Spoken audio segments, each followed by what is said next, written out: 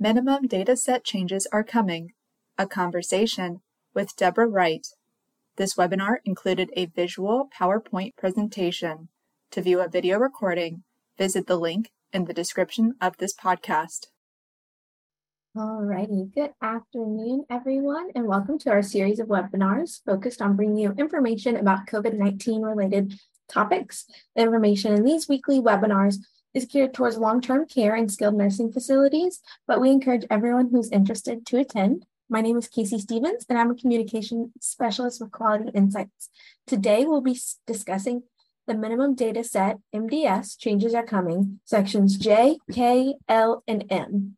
And now I'd like to introduce our guest today, Deborah Wright. Deborah is a quality improvement specialist here with Quality Insights. She joined our team after being in the long-term care industry for more than 30 years. She has a wealth of experience in long-term care and nursing and management, ranging from certified nursing assistant to vice president of healthcare operations. She's most passionate when working with the MDS process and quality improvement. Deb, thanks so much for joining us today. Thanks, Kathy. I'm so used to saying thanks, Kathy. Thanks, Casey. All right. So today, like Casey said, we're going to talk about sections J, K, L, and M. So just a recap for those that may be new to these webinar series, these are helpful links as you're preparing for October 1st. Here's the link for the MDS forms and the RAI manual. There's also a link to the CMS official YouTube channel. And on that channel, they have a series of webinar trainings that or snippets of trainings of different sections of the MDS. So you can just go to their YouTube channel, Google what section you want to look for. Here's just some examples of the MDS sections. There's also a multitude of other trainings that CMS has available on that YouTube channel. Globally, there's changes to the MDS. They've updated the language to be gender neutral. There's minor wording changes for better understanding. They've improved some of the coding examples to improve the clarity. They've changed all of their references from the key system to the I keys, and they made revisions pertaining to the legal informations for family, significant other, or proxy. There were changes made to the chapter guidance for 1, 2, and 4. We're not going to go over those during these webinar series, but just so you're aware, so you can check those out. And then these are the sections that they either had revised data elements or revised guidance in chapter 3. So picking up where we left off, we're going to start with section J, the health conditions. The intent of this pretty much hasn't changed. It's just talking about the different health conditions that impact the resident's functional status and quality of life. It's where the pain assessment is, as well as a number of other topics such as their shortness of breath, their tobacco use, their conditions, falls, surgeries. The one thing that has changed is the management of pain, and there's different areas that they're now looking at. So in addition to how does pain affect their sleep and their interference with their day-to-day activities, they've added pain interference with therapy, which we'll talk about. So to start off in section J, they just added a couple coding tips. There's not much change at all to section J0100 pain management. The big thing to remember, and I have to remind myself sometimes as well, is that this is a 5-day look back. It's the only section that has that 5-day look back. So did the resident receive scheduled pain medication, PRN medication, and any non-medication intervention for pain? So some revised pain assessment coding tips. Here's the pain interview. And we're going to start off by saying, have you had any pain or hurting in the last 5 days? If they answer no, we're going to skip right ahead to the shortness of breath section. If they answer yes, then we're going to continue with the pain interview. So we're going to still ask, how much time have you experienced pain or hurting over the last 5 days? That question hasn't changed, but what has changed is the coding numbers and our responses. So you can see here that it's been renumbered. So 1 is now rarely or not at all. 2 is occasionally. 3 frequently. 4 almost constantly. And 9 unable to answer. And then we're going to ask, How much of the time has the pain made it hard for you to sleep at night? And again, the answers are the same. The coding was just revised. So instead of a yes or no, like it used to be, does it make it hard for you to sleep at night? Yes or no. We're going to have to dive a little bit deeper and ask the 4 responses that we had up above: the rarely, occasionally, frequently, or almost constantly. We're going to do the same thing with jumping down to J0530, our day-to-day activities. Again, instead of it being a yes or no, we're now asking how much of the time does that interfere with your day-to-day activities. And then the new question that they added was how often has the pain limited your participation in rehabilitation therapy sessions? So we've added a code of 0 in case the resident is not on therapy. So we would code 0, does not apply. I have not received rehabilitation therapy in the last 5 days. If they have received therapy, then it would be the same codes 1 through 8 that we have up above. And then the pain intensity, the numeric rating scale, or the verbal description, that has not changed at all. That's the same coding. So again, this is just a recap, the pain assessment. We're going to ask them the primary question: have they have pain? If they answer yes, then we're going to do the 6 follow-up questions: their frequency, effect on sleep, interference with therapy activities, interference with day-to-day, and then their pain intensity, either that numeric or verbal description. And then here is just the definitions spelled out a little bit more. They're the same for all 3 sections. So the pain effect on sleep, we would code 1, rarely or not at all. If the resident responds that the pain has rarely or not at all made it hard for them to sleep over the 5 days. Occasionally, same thing. Frequently, almost constantly. And then unable to answer, we would code this if the resident is unable to answer the question, or they do not respond, or they give a completely nonsensical response to the question. The same thing is here with your therapy activities, with the exception of coding 0 does not apply because they didn't participate in therapy during the past 5 days. And the same thing with your day-to-day. It's the same definitions. If we have to go to the staff assessment because the resident's unable to answer the primary question on the pain presence in J0300, then we'll skip to the pain assessment or the staff assessment for pain, and then there's no changes to that section. So the same indicators of pain or possible pain have not changed at all from what we're doing now. And then for the rest of section J, there were no coding changes to shortness of breath, tobacco use, prognosis, their problem conditions, their fall history, fall since the last admission or entry or prior assessment, no changes to the prior surgery or surgery requiring SNF care. So then swallowing and nutritional status. The intent hasn't changed here. This section's intended to assess the conditions that affect the resident's ability to maintain their adequate nutrition and hydration. There are no coding changes to swallowing disorder, height and weight loss and gain, or percent by artificial root.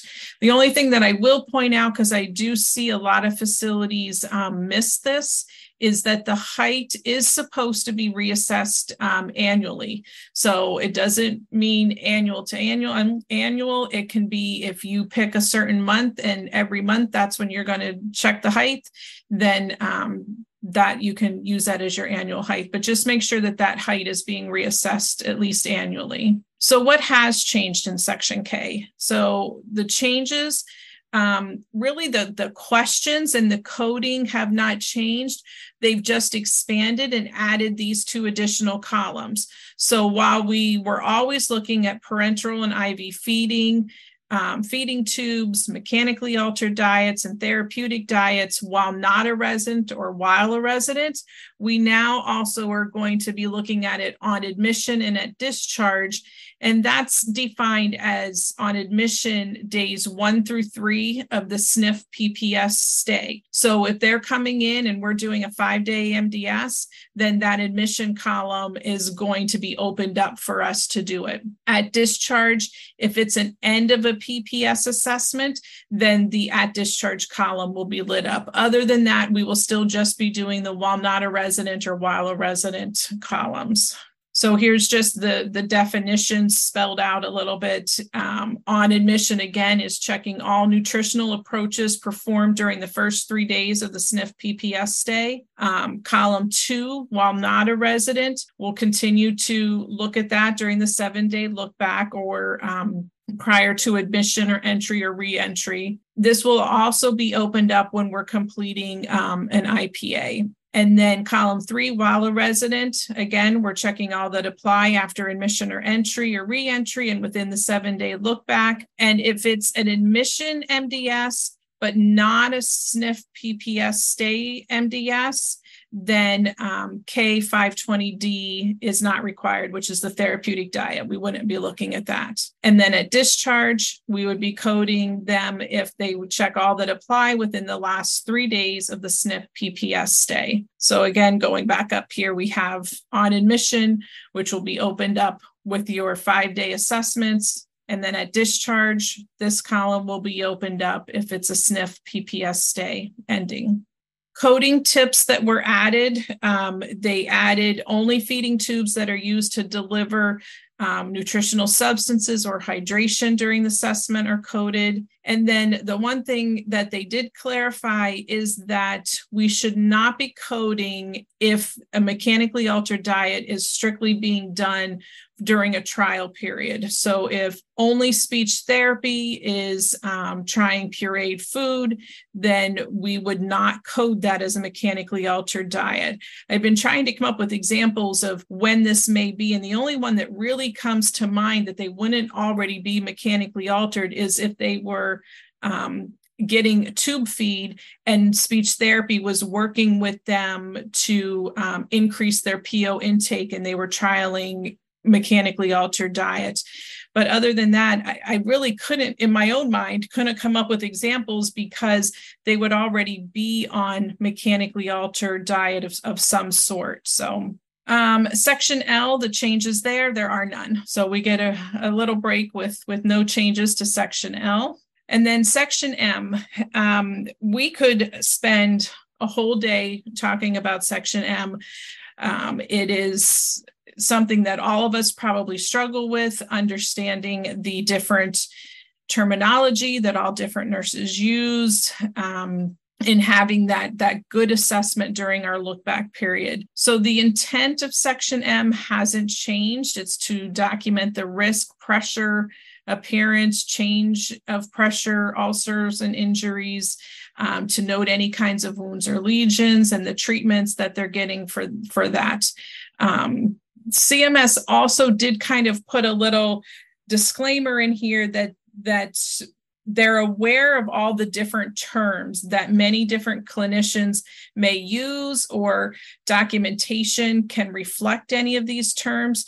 So while we may call it one thing, and if it doesn't exactly say a pressure ulcer, if the intent is it is still related to pressure, no matter what the clinician calls it or our documentation calls it, it's still a pressure ulcer. And they give the example of if there's a stage 2 pressure injury, we're still going to code the MDS as a stage 2 pressure ulcer. I guess they just felt the need to clarify that a little bit more.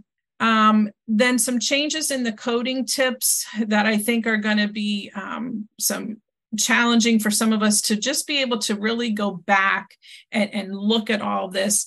The first one, they just clarified the Kennedy terminal ulcers. So skin changes at the end of life, or otherwise known as the Kennedy terminal ulcers or skin failure, are not primarily caused by pressure. So if we can get that documentation that that's what the pressure injury is, it's not pressure, then we would not code those in section M. Now, if they're having a treatment and we're putting some kind of lotion or dressing on it, then yes, we would code those in section M. but the ulcer itself would not be coded. For each pressure ulcer, we're going to determine the deepest anatomical stage. At admission, we're going to code based on findings from the first skin assessment that is conducted on or after, or as close as to the admission as possible.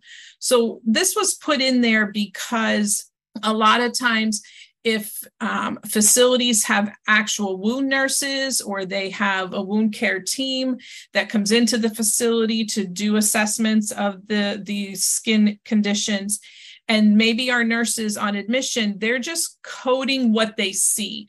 They're not classifying it. They're not staging it. They're not determining the cause. They're just saying how much skin tissue is involved and what does it measure? What does it look like?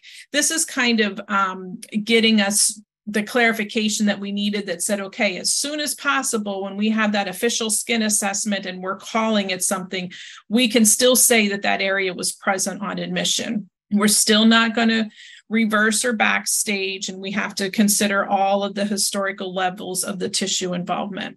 They also clarified that a previously closed pressure ulcer that opens again should be reported at its worst stage unless it's currently presenting at a higher stage or unstageable.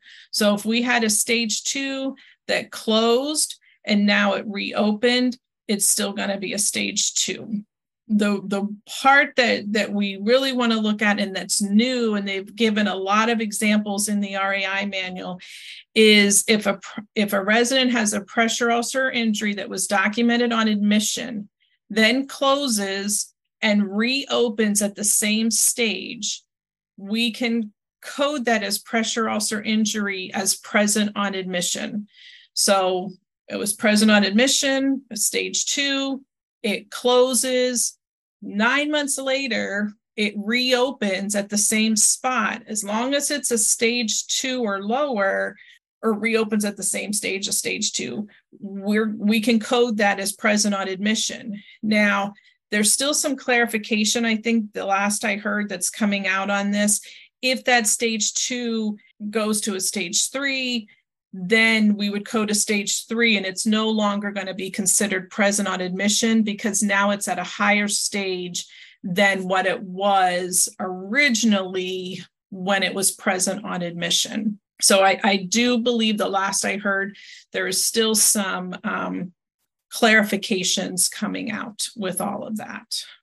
So open it up for questions. The last slide, when you get the slides, are again just the links to the RAI manual, the draft RAI manual, because it's not been finalized yet, but the MDS forms have been finalized. So you can click on that and the YouTube channel. Thanks, Casey. Much, we're going to begin the Q&A portion here in a moment. All right, let's see if there's any questions. And while you're looking at that, the one thing I didn't say in the beginning, Casey, was know that, I mean, we went through, these were some pretty big sections of the MDS, and the RAI manual has pages upon pages of guidance. These webinars are strictly to make you aware of the changes, not to go through the entire section. So it's just the changes that we'll see once October 1st hits, so that you can start looking at your processes and policies and procedures and training the staff that do those sections. Can you put the link to the CMS YouTube? Deb, do you care to show that resources slide one more time? These will also be in the slides when you get the slides either later today or this week. So you'll have those. Right. Any other questions for us today? Deb, thank you so much for joining us today. And all of you, thank you for joining us. We hope you can join us again next week. Have a great day. Thank you. If you want to contact Deborah Wright, you can reach her at dwright@qualityinsights.org. You can check out our other interviews at qualityinsights.org/QIN/multimedia